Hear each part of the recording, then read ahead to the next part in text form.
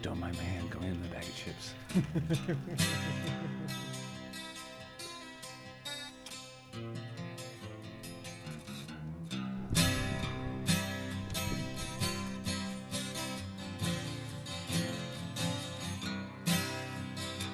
He was the wizard of 1,000 kings, and I chanced to meet him one night wandering. He told me tales, and he drank my wine. Me and my magic man. All right, so that's about as much of that as we can play without having to pay for it.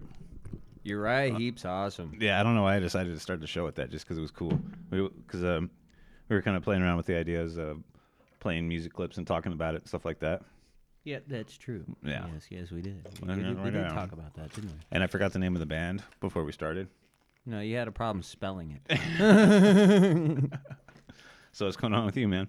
Oh, you know me. Same old, doing the music thing. Yeah, tell the people what's going on with that.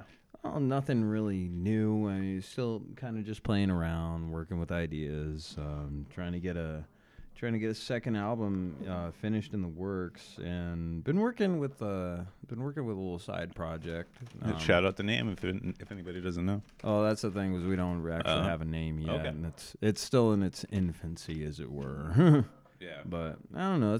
It's a fun thing to pass the time, and get out the creative juices, as it were.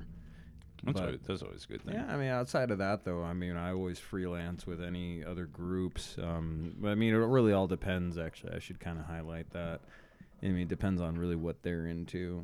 If they're trying to kind of ride the wave of like pop genre, then I don't know. I can't get into that. Yeah, pop genre. Yeah, and that it's kind of funny because things that we used to things that we considered like underground and outlandish and totally like anti-norm has now become main staples of pop culture. Yeah. They've become their own little sub-pop genres. Like, I never thought cybergoth would be a thing. Yeah, Think about that. Think about those two genres meeting each other. It's very strange. That shit actually makes me laugh my butt off. But hey, it is what it is. I mean, it's like, when we were growing up, we were like skaters, punks, what else, like. Yeah, I mean, the things that, you couldn't listen to in school, like back without getting chastised by so many people. I mean, you had heavy metal, you had punk rock, and, you had alternative, but even in the 90s, alternative had its own, like, wave of popularity. But So try not to chew into the mic, guys. I just got the munchies. nothing wrong with chips. Go ahead. But think about this, though, that nowadays you have like heavy metal bands that get just as much airplay now as like pop groups used to get back in the 80s and 90s. Right. And it's really an interesting kind of like a turnaround. Because shit, like back in the day, like bands like Amon Amarth, Hell yeah.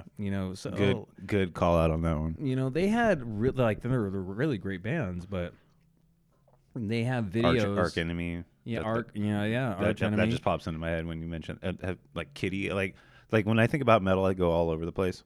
Like I think metal has gotten really soft. Like, cause like when you and I got into metal, you're looking at like Cannibal Corpse, Pantera. Like the definition for metal now seems a lot softer. But also got to look back to like Iron Maiden and stuff like that too. Right. Well, the thing is, you look at the dynamic really of the subject content, and that's really where I kind of think metal took its turn. Is that the dark connotations? They're very there. They're there in the beginnings, and they stay out through the 90s, and then at some point after the millennia, the generation that kind of fell into making that as popular as it is now kind of added this undertone of emo, for lack of a better term. I mean, and that's where I kind of got off the trolley, is that the music itself is still good as far as the instrumentals. There's a lot of great developments that came about with that. But as far as heavy metal's concerned, I really don't think that a song, being completely revolved around an ex-girlfriend dumping you for some Yeah. guy, and then you're all sad and angry, and you're not, it's not even that they're saying that to close it off with a rise, They make the entire subject content of just that loop of I'm alone, I'm sad, but I'm going to scream it out. And, So you're still talking about on the vein of emo, right? yeah, Yeah, and okay. that's why I don't think metal is what it used to be. But you have like really good bands out there that kind of stick true to the content Slipknot. of aggression, and that's, I mean, that's kind of really what I always thought it should be, is like raw, just something that you have to vent out your emotions through it. And there are bands that are able to pull it off in a way that it's not revolved around the depressive side of it. It's like it has its arch of, it starts off, okay, this happened and now I'm sad. Yeah. But then the build up towards the middle of the song where he starts to build up that anger, that relentlessness of, I don't want to feel this way. And then in the end it closes off either with they've risen above it and they're happy and they're moving on, or they've risen above it and they've taken their revenge. Or swearing their revenge. Exactly. Yeah. There's a good rise to it, to where it doesn't have to come back down at the end of the song to where, but I'm sad anyways, and then you have your end chord and then bring out with this poor little kid with short hair covered in tattoos, All the way up to his eyeballs. sulking, under a spotlight. It's like, okay, yeah, we get it. And he's only the secondary singer because the other singer is a deathcore singer. Right, yeah. Yeah. And that's another thing too. Yeah. So like for me, like why I brought that up is I'm a like my thing is I'll never get away from how much I love the sound of like 90s. I know I'm gonna catch flashback for this, but like 90s new metal, and there's other, like I really love black metal and stuff like that, but like bands like Primer 55. I used to like Disturbed. Their shit sucks after the first album. Static X, Cold Chamber. That's my favorite music. Yeah, and I can be hip with that. I'm hip. And I'm really particular. Or Mudvayne, but like Yeah, I'm Mudvayne. really particular because like I like the sound of metal. For me, the one that I like is the genre that I just explained. Right. Like that's the way I like my metal to sound. Right. I hate sing. Like if I'm gonna listen to metal, I don't want to hear singing. I want to fucking hear metal. Right. But even then, there's some bands that can actually pull it off, and that is true. That is true. But Slipknot does that. yeah, right. But the key is that you don't make it overbearing, and you don't make it such a common staple of every single song that people get burned out on. You remember Spineshank? Oh yeah. They were good. Yeah. They were like our industrial version of Deftones. Right. And Deftones was never a band I could get into. I really loved their first like 3 albums. And I might be doing my math wrong, but then White Pony came out, and that's when Chino stopped screaming. Oh, I remember that and, album. Like he did a really great song with Maynard from Tool, but you have to be a Tool fan to enjoy that song. Because like that's kind of the funny thing. Most people would then be in it for Tool rather than Deftones. yeah, like because like Around the Fur came out, and like you know me. You remember that time with me, dude? I was fucking spiked hair, metalhead, fucking louder, heavy. And then like not Around the Fur, but that song House of Flies or whatever. And like going back to school. I'm like, what, Chino, what happened? And then you read into it later, he just stopped doing heroin. Well, there you go. I hope not all metal's fucking forged on heroin. Well, dude, that's A lot of it. that's the thing, is there's like music in general is forged on drugs of various kinds, and it doesn't even have to be the illicit kind. That's kind of the funny thing. Is that there are bands that are revolved just around things like coffee to get them through it. I mean, Think about bands like Cottonmouth Kings. Their whole weed. I don't even think they're making albums anymore. But They're doing their own separate things. I think Richter Johnny has Richter some, was one of my favorites, man. Johnny Richter's awesome. I don't know if D-Lo. I think last I heard D-Lo has like a some kind of bike shop or something like a motocross shop. Yeah, I don't know though. He had so some quote me personal on that. He had some personal trouble with his kid. Like I don't know the particulars. I just people that I know mentioned like it was, I don't know. But yeah, bands like that used to be like, to this day, it's what I enjoy the most. But I'm really open to new stuff like the band Avatar that I've showed you from Sweden. Yeah. Those guys are just Swedish black metal, and that's badass, and I love it. You see, but that's the thing for me when it comes to music. It's so difficult for me, and I've said this so many times, especially on this show, is that it's difficult for me to get into new music because Oh, yeah.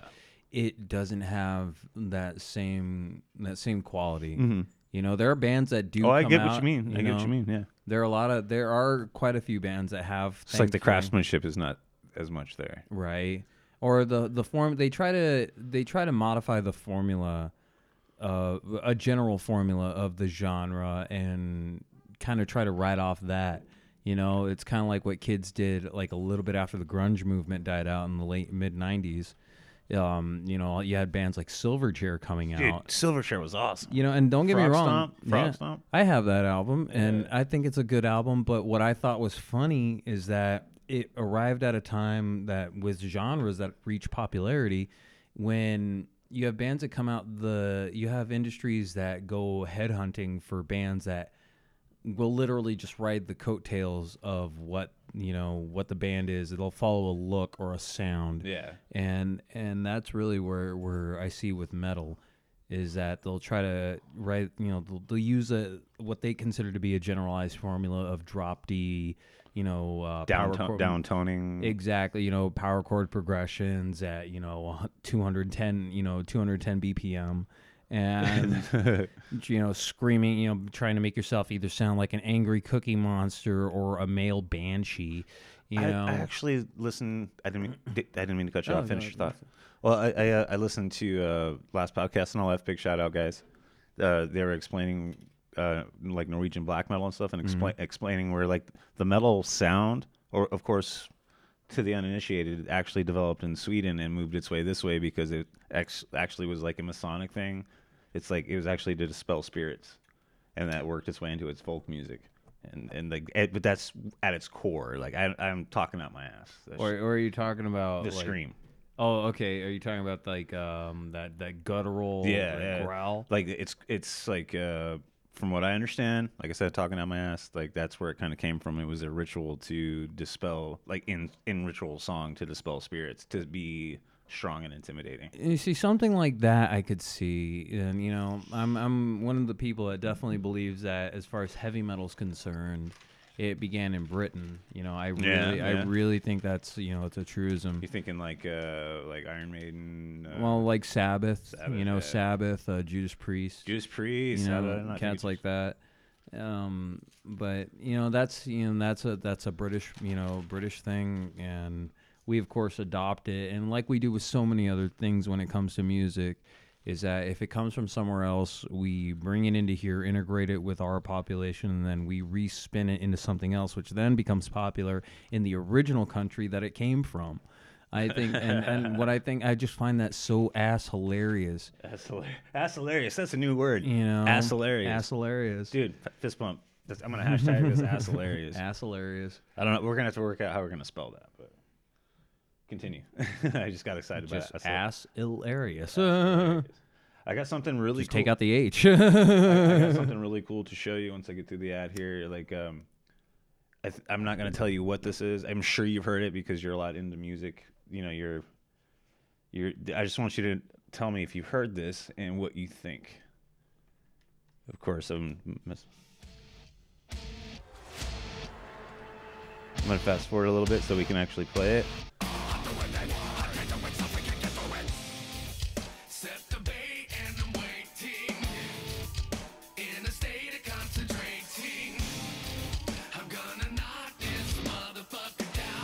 Was it Jonathan Davis? Listen to this. I don't care if we get pulled for this. I want you to hear this. You say that now. Well, I can always dub it down. Listen to this fucking chorus, dude.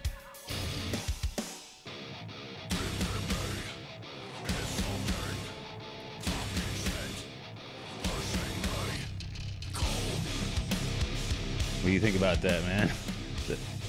Sounds good. Like it gets really heavy, but he finally got back into metal.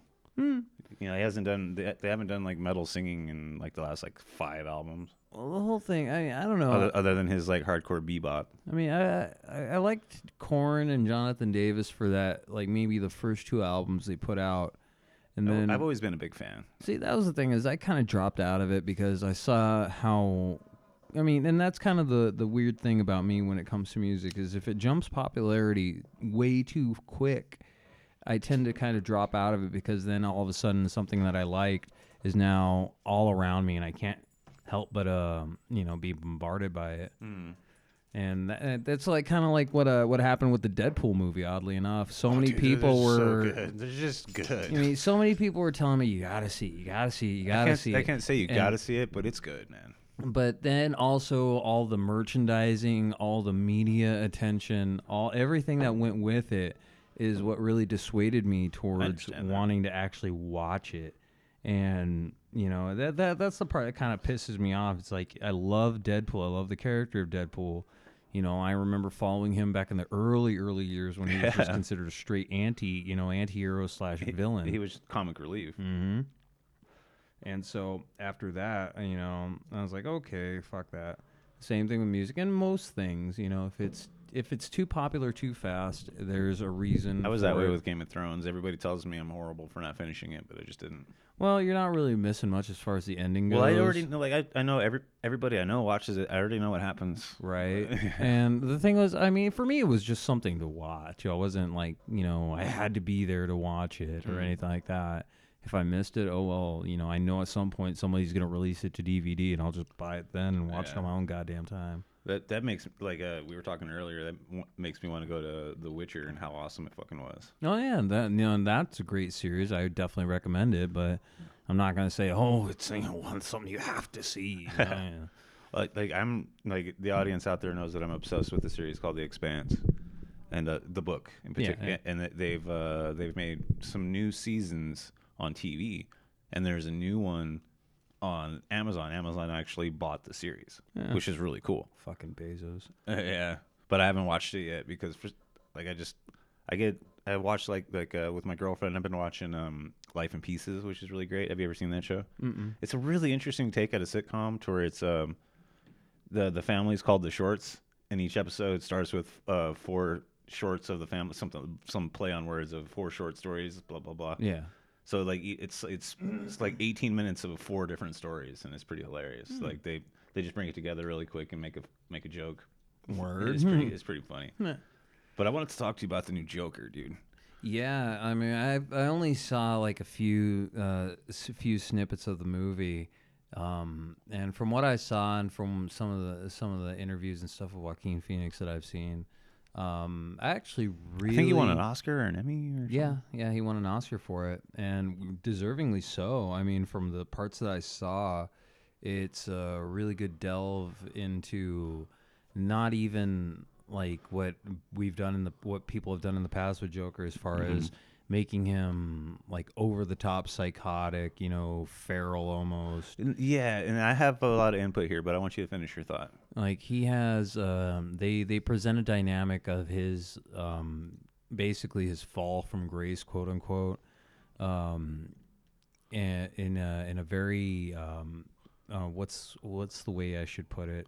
Because you and I love this character. Oh, indeed. And they present it in such a dramatic way to where you empathize with the villain rather than just condemning him. You already know that he's going to do some twisted fucking shit at some point in his life or at some point just even in the movie.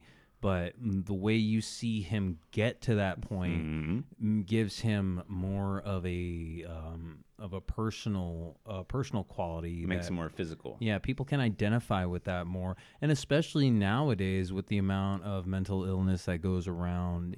That people are born with to deal with every single day, ranging everything from bipolar disorder to clinical depression to paranoid schizophrenia. And there's so many more things that they're finding out about the human brain, and some of the things that even back in the day that people used to, downplay as just being quirky or whatever, are now being considered as very, very serious mental deficiencies. Yes. And I connected a lot with this movie, and I did too, actually. Yeah. I'm sorry, I didn't mean to interrupt your stream of thought. Oh, no, it's all good. But the scene that, the one that rang out with me the most, oddly enough, and there's probably a few people out there say, oh yeah, just because it's so, flash in the pan or not flash in the pan, just, flashy and overly mediated. is the scene where he kills Murray on live TV. Mm-hmm. Is the lead up He to and he that. asks him to call him the Joker. Did he? That's how that works in the movie. Like real up top, as long as you're okay, Yeah. there'll be spoilers. And, No, I don't. I'm gonna see it anyways okay, at some so point. just as long as it's okay for spoilers, just spoiler alert. If you guys don't want any spoilers, just keep skipping. Plug your ears. Just keep skipping till you don't hear the word Joker anymore. But go ahead and continue. Oh no, I was continuing. You were gonna continue. Yes. The whole thing is that Joaquin Phoenix Joker did a stand up. Okay, so in the movie, his whole thing is he has that condition to where when he's nervous, he laughs. Yeah. So he does a stand up routine that's actually recorded and broadcast on TV where he can't stop laughing and he fucks his jokes up. So his Robert De Niro's character has like a talk show like Johnny Carson. Yeah. And he's like, he plays it and makes fun of him. He's like, look at this Joker, look at this Joker, look at this Joker. Oh, that's right. Yeah. And the movie plays out and he gets invited onto the show, like just as a character. And he says like, okay, I'm going to dress up and call me the Joker. Call me Joker. And he has this amazing monologue right before he shoots him. And like, so I'm just going to open the fucking can of worms. Like I have, you and I both deal with mental illness Yeah. in one way or another. Well, that's the thing. I think we all do to a degree, but there's some of us, like myself and like yourself, who have specific types that are a little bit more domineering than what most people have. Yeah. Like, well, for me, the main one that really started. Do you remember in 2006 when I got hit by a car? Yeah. And I've been actually, I'm not very open with this, but I've actually been going to therapy every Wednesday for a long time, and been like getting brain scans and stuff like that. Right. Like this is a very wrong way to say this, but I show stuff that is comparable to CTE. It's not. I can't say I have CTE. Like, there's no way to tell that until you dissect the brain. Right. But I'm showing signs. Like short temper, memory loss, just weird ass shit. So, and it sucks. But every couple months I get my brain scanned. Anybody out there didn't realize that I'm crazy? I'm crazy. Crazy is as crazy does. Crazy is man. as crazy does. I mean, I got my things that I deal with. I don't really, you could write it. You can make a list on a roll of toilet paper and still need another roll. But it's something that I could really identify with on not just a personal level, but also a little bit more broader. That it also taps on social, social levels. Because a lot of what I saw in that movie, even for the clips that I saw, it really resonated with the way the world reacts, the way our nation reacts. But that's it's a political thing. But the whole movie, from what I saw, the whole movie looks really It's fucking amazing. awesome. It's amazing. And here, another big spoiler alert. Okay, so when he shoots Robert De Niro, there's this huge, because there's been this gang of people calling themselves the Jokers, wearing masks, whatever. You guys look at that. But when he shoots Robert De Niro, he gets arrested. They put him in a cop car and they drive away, and then the cop car gets T-boned by people wearing Joker masks. Yep. And then they show the movie theater showing Zorro. Yeah, and then Thomas Wayne and Martha are coming out. Yeah, I was like, Or no, Thomas Wayne. What was his mom's name? Martha. Yeah, Was it Martha? yeah, Huh. just like Martha Kent. Yeah, that's why I was like, wait a minute, did I just misquote? Yeah, but all in all, I thought it was an amazing. Like, he deserved any award that he got for Yeah, that. Like, definitely. like Even though his acceptance speech was a little weird. well, like his solo scenes where he was on his own. Like, my favorite scene from the entire movie is just about to get fired because he had a gun, and then he gets called into the office and he's buttoning up his jacket and he's just walking down the hallway laughing. Yep. And I'm like, oh fuck, that's me, but I go the other direction. I like get debilitated nervous. In the movie, he's on the bus and he's laughing and he's got these cards, like because he can't explain himself because he's laughing, so he hands these cards out and says, "I'm sorry." The cards say, like, "I'm sorry. This is I have this problem," or whatever. Like, it's just shot amazingly. Right. I forget what year it takes place in. But there's the whole thing that really makes him snap in the movie is he is led to believe that he's Bruce Wayne's brother. Huh. Yeah, it's just it's this whole thing where Oh yeah, that's right. Yeah, I remember seeing like a clip of that because his mom, as she's dying, he goes to pay. Like he finds out, Yeah. he steals her medical file, yeah. and then he pays Thomas Wayne a visit. Yeah. You see, I actually kind of liked the dynamic in that movie because it paints Thomas Wayne in a different light, rather sleazeball. Yeah, because a lot of people, like especially through the comics, they see Bruce Wayne's dad and they present his dad as this kindly father figure who looks after people, is the pillar of the community. You know, basically the class act of all Gotham. Just like Tony Stark's dad. What's his name? Fuck if I know. I don't like Iron Man. Okay, we'll move on then. Go ahead. Yeah, well, okay. For the nerds out there, it's all good. It's all good. You know, we like what we like. Yeah, exactly. I mean, don't get me wrong. I like Bruce Wayne. Tony Stark is a little bit too much of a douche, particularly when it came to the outing of Peter Parker. Yeah. That kind of put the nail in the coffin. All right, you're just a dick. What do you think about Batman versus Leonardo from the Turtles?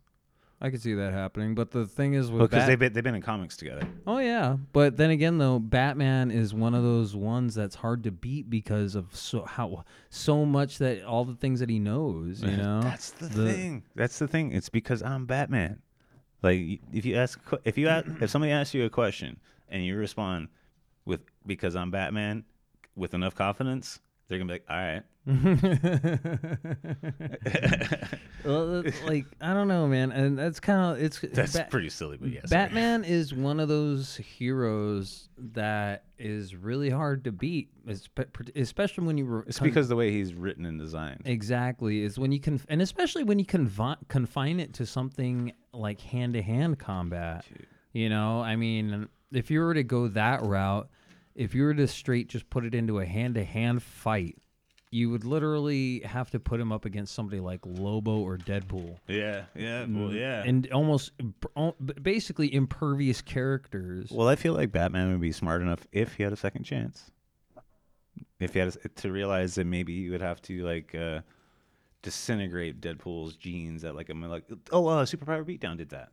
Right. Yeah, like Joker had an acid that would dissolve Deadpool at a molecular level. But that's the thing though. But that's adding an outside element. Exactly. You're right. If you're putting it just into a fist fight, hand to hand, you know that's So do you subscribe to the camp that Batman knows all known martial arts styles? I don't think he would. Because I remember in the OG comic. Well, I can't say OG. Like late '80s, early '90s, it was 32 styles. Well, you think about this too. Bruce Wayne had X amount of time in his young years to learn what he learned before he became Batman. Now, after he becomes Batman, I would be I wouldn't be surprised if he created styles. Well, exactly. And then not to mention that I'm sure that after he becomes Batman, he learns several more styles, creates some styles, utilizes, a Jeet Kune-do-esque form of his own. Jeet Kune-do, Wing Chun, Krav Maga, Hapkido. But maybe not Krav Maga because that's kind of new. But to say that he knows it all, impossible. That is a hard thing to say because, I mean, granted, Batman's a timeless character, but throughout his adventures and all the things that he does and all the supervillains he thwarts, where the hell does he get the time to learn all this shit? Yeah. I mean, I could see him studying various diagrams, working out the scenarios in his head, and then implementing them almost in a trial by fire scenario. That's feasible. But if he was to learn every single martial art known to mankind, that requires... It's just impossible. Yeah, it's just impossible. That's why I asked the question. Like, no man in a lifetime could achieve something like that. You could really make a good dent. I would definitely say that, but I really don't think that you can. Well, I guarantee you there's tiny like old tribes of Irish cultures that had their own martial art. No, right? You know what I'm saying? Like, but so that's why like let's give it the benefit of the doubt. We'll go with like the 90s description of 32 styles. Okay, he's Batman. Okay, 32 styles. Right. So I think that he'd be at 32 styles. I think he'd be adaptable to anything that somebody would throw at you. There's only so many ways the body can move. Exactly. But then again, though, I mean, what I think a really wise way to approach martial arts is the same way you would approach a buffet. There you go. Take what you want and leave the rest. Well, you know what I love, the Wing Chun, the Wing Chun Jeet Kune Do. That's what I love, and Jiu-Jitsu. Right. Like Jiu-Jitsu, like takes all like say you have to say that it goes to the ground, but a skilled Jiu-Jitsu master will take you to the ground every time. Mm. Like Jiu-Jitsu, like you might think you're a tough guy, and you have no training, you get manhandled. Right. Like I remember my very first Jiu-Jitsu class got choked the fuck out. Oh shit! Even Ed O'Neill, man, Al Bundy himself does jujitsu. Yes, he does. Yes, he does. Yeah, and R.I.P. to Randy Bourdain. He black belted like in record time. Right. Record time. Like who? Just because it's on my mind right now. Like we were talking about earlier, we really don't know a lot of fighters offhand. Who piqued your interest that you took notice of? As far as are you A name that's stuck in your head? You're like, oh, that guy's good. Or in like UFC anything, or anything. Oh well, the names that always stand out in my mind when it comes to professional fighting of any kind is mainly in boxing, because that's the one that I used to really follow the most. Yeah, And especially growing up, because we were kids of the '80s. You had boxing that came on Friday and Saturday nights. Saturday nights. Yeah. So that was something to watch, and this was long before UFC was even a thing. Yeah. So, I mean, we got to see that, and that's really where I kind of fell in. And then the more I learned about it, and then when I started practicing it myself, I got to really appreciate the sport of it. And that's when I started learning about boxers like, Julio Cesar Chavez, Nice. De La Hoya, Tyson, Marvin Hagler. I mean, even the old schoolers like Liston. Of course, you have Muhammad Ali. There's just a plethora of really awesome boxers out there. But that's just me. Boxing is really big in the Irish culture too. Exactly. So, yeah. I grew up like the stuff that I watched was my grandpa was really obsessed with like the old black and white boxing films, and I forget the guy's name. And this makes me feel really bad, but he was African American, and the whole thing, he always wore cut off jeans. And he just beat the crap out of everybody. And I just can't remember. And he's famous. And it just makes me feel bad. I don't remember his name. Right. Well, but then again, though, especially around that time, I can't remember an Irish boxer. Yeah, there's a slew of extremely talented and champion-worthy fighters out there. There's it right there. There's an Irish martial art, pugilism. Yeah, exactly. And the whole thing with pugilism, you're not supposed to dodge. You're supposed to just take it. Well, I think there is a little bit of a bob and weave that is permitted. Well, here's the thing: is this African American guy that I was talking about was beating all these Irish boxers because they wouldn't dodge, and he would dodge. Oh, maybe they just didn't think he had the gumption to knock him out. You never know. He fucking laid them out. For a fact there was whiskey involved. Oh, yeah, so I mean, that's right. Confidence could be a little bit off skew. Yeah, and this was this is when it wasn't good to be a black celebrity, right? But that drives me crazy. I can't remember his name. But I mean, like, oh God.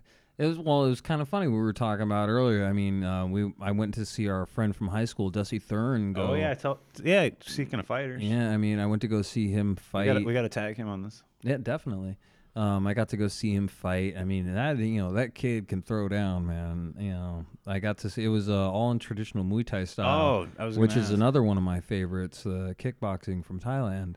It's really awesome. If you're not initiated with Thai kickboxing, give them a quick explanation of the art of the 8 limbs. Well, I mean, essentially, it's utilizing your limbs in. It's all strikes. I mean, they have like certain takedowns that they use, but a lot of it is broad kicking into. We can take out your legs, your arms, your midsection. The shin kicks are particularly impressive. Yeah, and it's a lot of training and conditioning when it comes to nerve reception. A lot of deadening of the nerves in the laterals and also in the obliques and the shins. A lot of elbow usage, and it's a very ancient style. It's actually, I can't off the top of my head remember how long it. Well, and they start studying super early in life too. Mm-hmm. Well, the earlier the better, because you can get your hamstrings and all that stuff, your body conditioned to it a lot easier than you would if you did it at an older age. But not to say that it's impossible. It just takes more time and a lot more concentration. I always call boxing the art of punching. Yeah, well, that's the other thing about boxing too that I personally liked. Once I started learning the biological science behind it, of the serious emphasis in the punching power itself. Dude, yeah. And I mean, I've seen, I can't remember. I think it was Fight Science. Yeah, when they dude, did Fight Science, so good. When they did the comparison of which style has the strongest the strongest It's punch. boxing, it's American boxing. Yeah, and because that is literally your striking tool, that's where all it's confined. And not to say you also have leg work and things like that, which are obviously extremely important as well. But I mean, you can't kick. The discipline of Muay Thai has always impressed me. Oh yeah, it's definitely a wonderful style. And I got to see actually quite a few fights that night because he wasn't the main card, but he was very close to it. So we got to see a lot of the undercard fights. Nice. And that was really cool to watch. Yeah, so when we post this episode, we'll tag Dusty on Facebook and all that stuff. Like, just shout out, watch, like, go see his fights whenever he's out there. Go check him out. Yeah, definitely. You know what I actually appreciated the most though, aside from his fight, is watching a lot of the undercards. Some of these guys, the newcomers, the people that are trying to prove something. Right, and then you could tell, the ones that were really they knew the style, but they didn't know how to put it together inside of the ring. Because they haven't been doing it since they were 5, or just the fact that they're not used to such a confined art either. There's so many variables. But what I thought was kind of cool was the ones that put on the best shows and showed the most, like, for lack of a better term, gusto, were the ladies. There was a few female fights that night, and they put on the best show because they were beating the shit out of each other. They were very coordinated in their strikes. More technical. They really put themselves into it, as opposed to some of these other guys that were just kind of they're bulky as shit, just throwing their weight around. Yeah, well, I mean, not like fat, but like built like a they were built and very muscular, but they were kind of just broad swinging, throwing wild kicks here and there, and it's like, okay, then they come into the ring with this bravado. Very egotistical form of pageantry for themselves, and you can tell that. At least I could, that some of those fights were just going to be like, okay, this guy is really cocky as shit. He doesn't really seem like he's into it. So, and then more often than not, those same guys were the ones that were getting knocked out or losing by decisions, and things like that. I got something here. I found him. I want to play this for you. Round 12 was all Jack Johnson. In round 13, it appeared as though the police were going to step in and stop the fight as a result of Burns' weakened condition and the terrible beating he was taking. Here in round 14, Johnson rushes in, lands an uppercut, 3 left hooks, a tremendous barrage of punches, lefts and rights which have Burns helpless. At this very moment, in the early seconds of round 14, the police shut off the motion picture cameras and stepped into the ring, awarding the heavyweight championship of the world. See, that's so cool. Like, we don't have fighters like that anymore. Fucking 14 rounds or whatever he was saying. That's all. I mean, was it? There are some professional fights that go up, 12. I think 12 rounds is the max. How long did Merriweather and McGregor go? Oh, fuck if I know. Anything involving... I watched it, but I don't remember a thing about it. Well, that's the thing, is that anything involving either of the two, it just really dissuades me. I don't like Mayweather as far as him trying to pose himself off as a legitimate boxer. I mean, he's got the financial... He just runs away. Well, it's not even much of that. Is that he's become a businessman as opposed to being an actual athlete. He knows, I mean, and that's the thing, is that dude knows how to make his money. I will not contest that one bit. But as far as the actual, the practice of being able to knock a quality boxer out, that is where I think he doesn't have it anymore. But then again, though, I mean, that's kind of the thing, is when you find yourself in a position that he is that this is something he's going to ride until he dies. But how he does it now is what he has to adapt to and to change. So instead of being, the one punch, knockout king, he now has to play more of a Don King type of role of promotion of not just of the sport, but mainly of himself, to really kind of flood it out there to make people see him, to remember his name, be like, oh, okay, well, that's Mayweather. We know him. He's won a couple of titles in his time. So, that's the guy that we're going to want to see, whether or not he actually wins. And so with all that, I mean, it's I don't know. I don't really consider him much of a boxer anymore. I just consider him more of a professional businessman. Last thing I saw him do was McGregor. And with McGregor, I mean, there's another fall from grace. I mean, that guy, had a very awesome career, with mixed martial arts and the whatnot, and then he gets into this weird, thing with promoting his businesses and his whiskey, and then turning he makes suits too. Right, and then turning his personality on screen and in the ring into this weird kind of like WWE, wrestler. I mean, He's like a heel. Right? I mean, it's kind of like, what the hell, dude? I mean, if you wanted to be a wrestler, just cut your That's what Rousey did. Yeah, cut your career here, go be a fucking wrestler. Do whatever you want. I mean, but don't try to integrate these theatrics into, UFC, even though I think UFC in itself throwing is, that fucking chair in the bus. Yeah, and and that's exactly what I was talking about.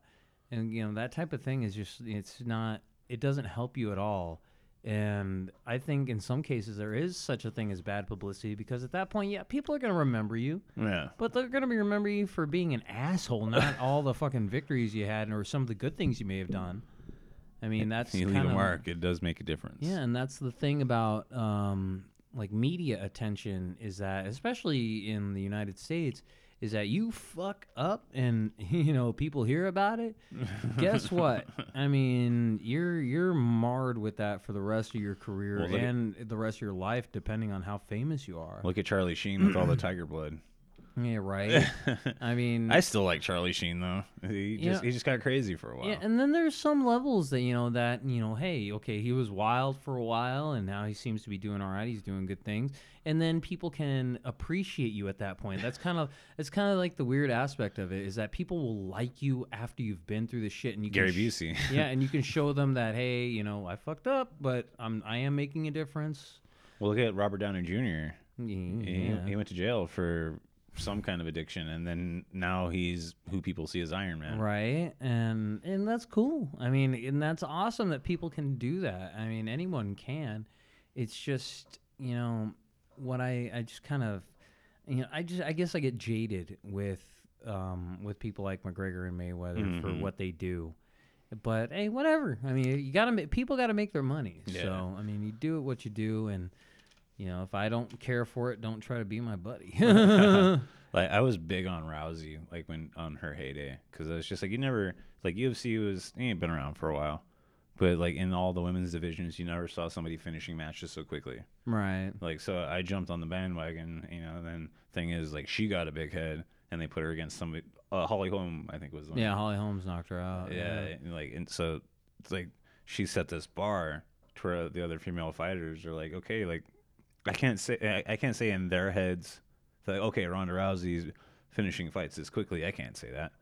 But you look at like competitors like Holly Holm. Like, I don't know the exact stats, but she's got like kickboxing titles and shit like that. I mean, she's a striker, and that was Rousey's weak spot. Because she was a bulldog.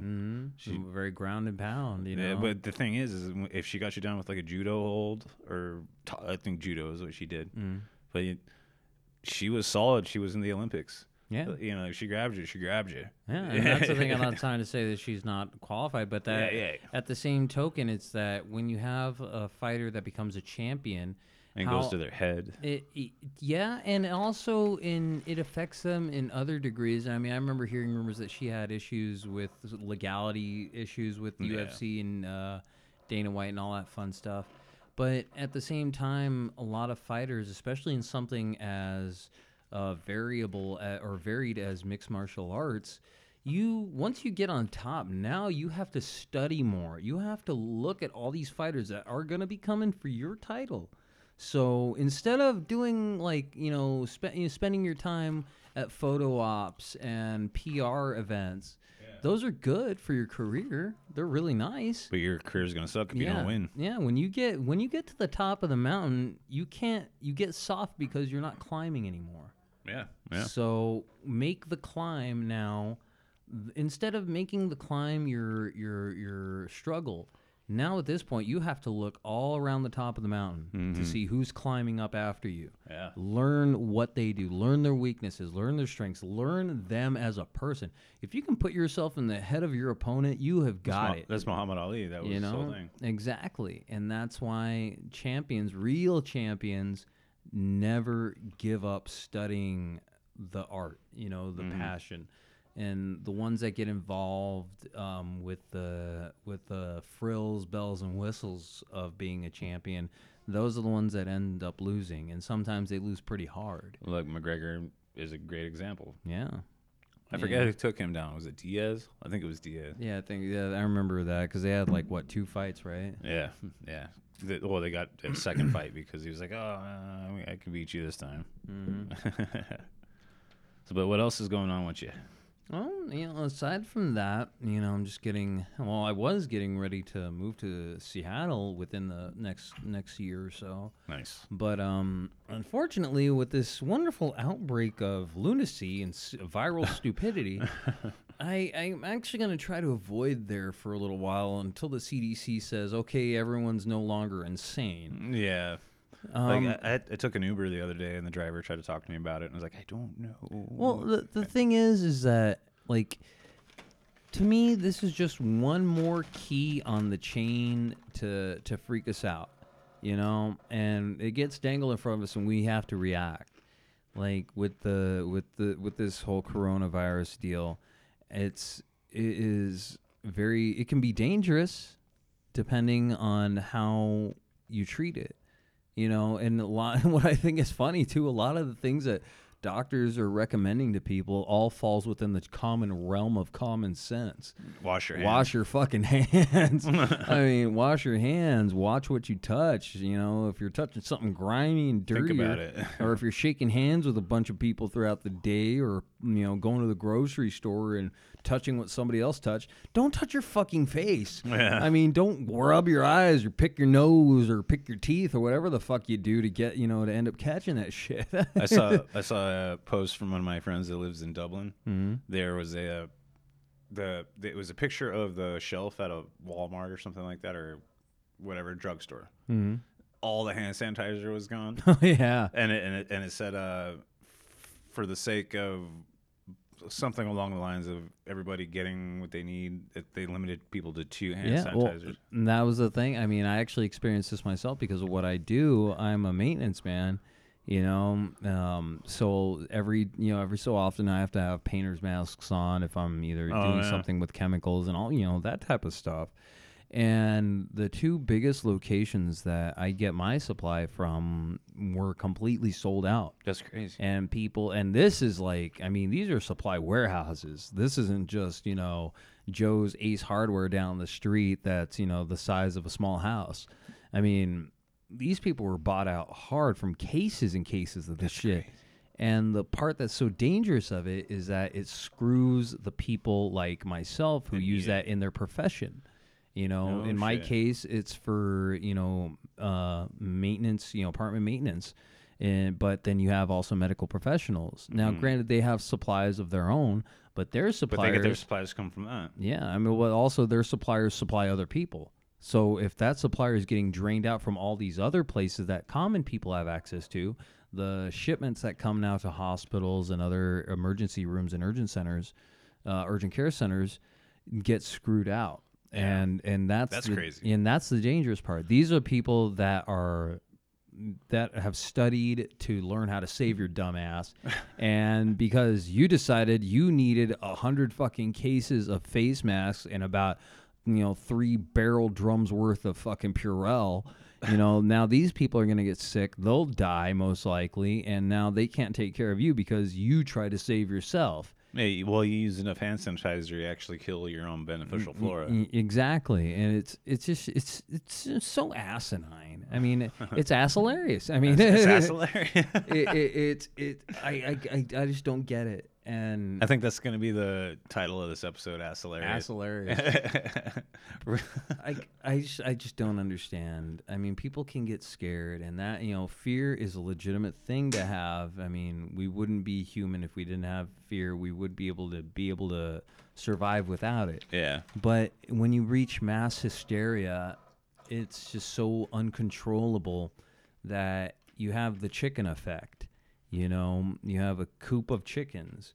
You put something that looks even like a fox or a weasel or something that threatens them that they can recognize. It can be just a lump of fur in a corner. They're going to freak the fuck out. It's like cats with cucumbers. Yeah, I mean, one will see it, and then one will start clucking like mad, and then the other ones will see that one clucking, not understanding why, in its complete, in being completely informed as to why. They just start clucking along with it, and then before you know it, the whole the whole fucking coop is going insane. And it's too dangerous, and people just need to ease up. Watch what they do, wash their hands, be clean. You don't have to fucking douse yourself in Purell. You don't have to wear a face mask 24 fucking hours a day. It's not SARS. And just watch what you do. Well, and saying not SARS might be insensitive, but it's not SARS. Yeah, I mean, it's not SARS. It's not, it can be just as dangerous as something as the Spanish flu. Well, that's in what the I've heard. 1918s. That's what I've heard it compared to. Yeah, And it's got like a 28-day incubation date or something like that. Incubation date.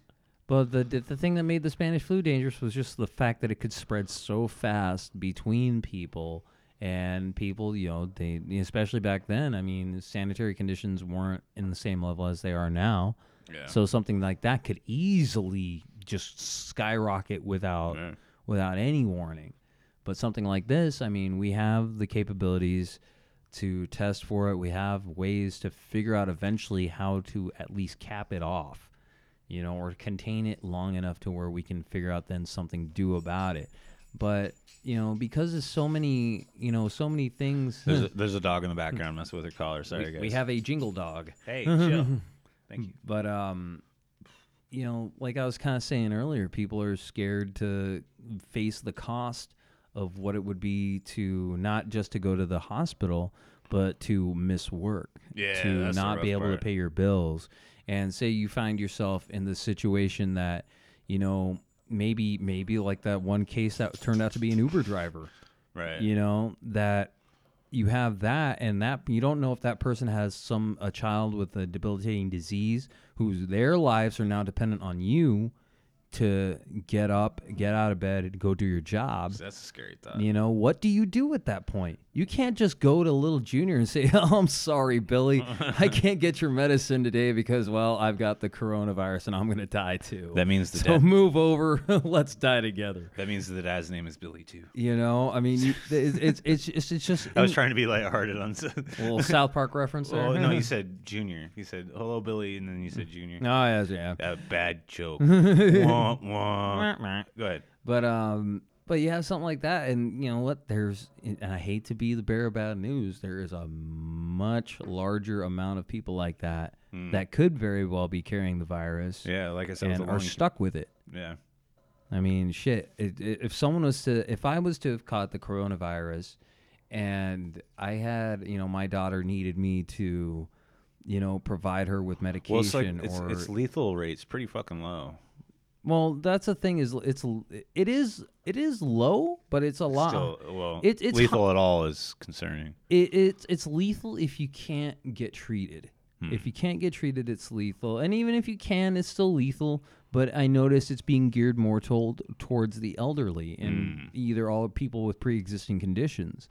If your body's already weakened, then something like that could probably take you out a lot easier than someone who's spry and healthy. Yeah, but in either case, though, I mean, regardless, it's just, I don't know, man. It's kind of like one of those things. It's like, okay, everyone just kind of needs to unloosen their sphincters a little bit and realize that the more we slack on this, the more we avoid taking these precautions, it's just going to get worse. And not just on the actual virus itself, but on an economic level. I mean, we're already seeing plummets in the stock markets. We're seeing more travel bans, restrictions, and things like that just revolving around this. Now, that could very well be just a convenient excuse for certain individuals or certain places or things or whatever, but it doesn't negate the fact that, hey, people aren't moving, commerce ain't happening,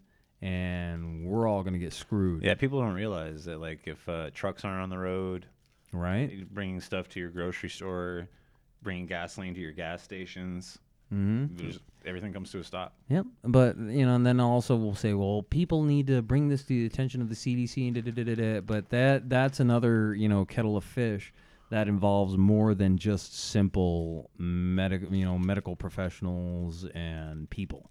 It involves a whole nother round of crap. But it is what it is. And, the world has a tendency to release something like this to its population because, well, guess what? It's called checks and balances. I mean, I've always been a believer in the idea that it's always a balancing act, and the world has its own. It's the circle of life, my friend. Exactly. And when a population becomes, I mean, you look at, and this is what I'm always going to laugh about is because I love this analogy, is that you look at roaches. You have a house. You live in that house. It's your house. You like your house. You have a couple roaches. You see them every now and then, but they're so rare out of sight that you forget about them. Now these roaches multiply. You might see them a little bit more frequently, but they're still far enough, in between to where you can still forget about them, or at least not consider them as much of a concern. So you go about doing your regular thing as always. Now these roaches have multiplied to a level to where you have no choice but to acknowledge them. And then you have an infestation. Yep. And what choice, what's your option after that? Do you just go buy another home, or do you make an attempt to quell this wonderful explosion, populace explosion that has occurred inside of your domicile? I mean, you're most likely going to want to find a way to exterminate them. The world, and I think everything, has a balance like that. Well, there's too much of something, it has to be leveled out. It's like predators and prey, stuff like that. Exactly. And, too much of something is just, it's it's moderation on a species level. There you go. That's kind of brilliant, actually. And it's sad that I would compare the human species to cockroaches, but I mean, that's the easiest comparison that I could think of. It's super accurate. We consume. What would you put in your bug out bag? And You looked at me, you were like, oh, shit. well, that's the thing. As far as a bug out bag is concerned, it's good to have one. But I'm going to be honest, is if that scenario hits me, I'm most likely not going to be prepared in that sense. I'm going to have the wherewithal to know how to survive, basically trying to make my way to wherever I'm making my way to by various means of, looting and pillaging. But, I mean, my concern at that point is just to get out, and it's not about what happens after that. What happens after that happens after that, and that could very well be my undoing. But, it's flight or fight. If Like, I have a bug out bag, but a lot of it's you have to change your food up periodically because it does expire. It does expire. I mean, I don't know. I'd probably have like something. If I was to make a bug out bag, it'd be literally revolve around things, probably around like medical supplies and in implements of hunting and destruction. My biggest concern is water. So I have a water straw. I have like iodine tablets, stuff like that. Like living here in the desert, of course, food's going to be scarce, but being thirsty is going to kill you first. Mm-hmm. That's just that, or somebody else trying to steal what you have. Right. Like the water straw that I have, I forget what the ratings are, but I could go up to Reed Parker here and drink out of it. But there's only so many times you can do that. Exactly. And if you ever decide to, let me know. I'll film that. Out of a latrine. Drink the green water. It's fine. It's on a dare. It's on a dare. That makes it okay. It's on a dare. Never mind the ducks laughing at you. Oh, they would be laughing at me. Man, we shit in that. You're gonna have a sore throat tomorrow. Hey, Herb, you gotta check this out. Look what this guy's doing. All right, brother. Well, thanks for recording with me again, man. Oh, thanks for having me back on the show. This has been always fun. This has been Rufus the Villain with no real topic. So I hope you guys enjoyed.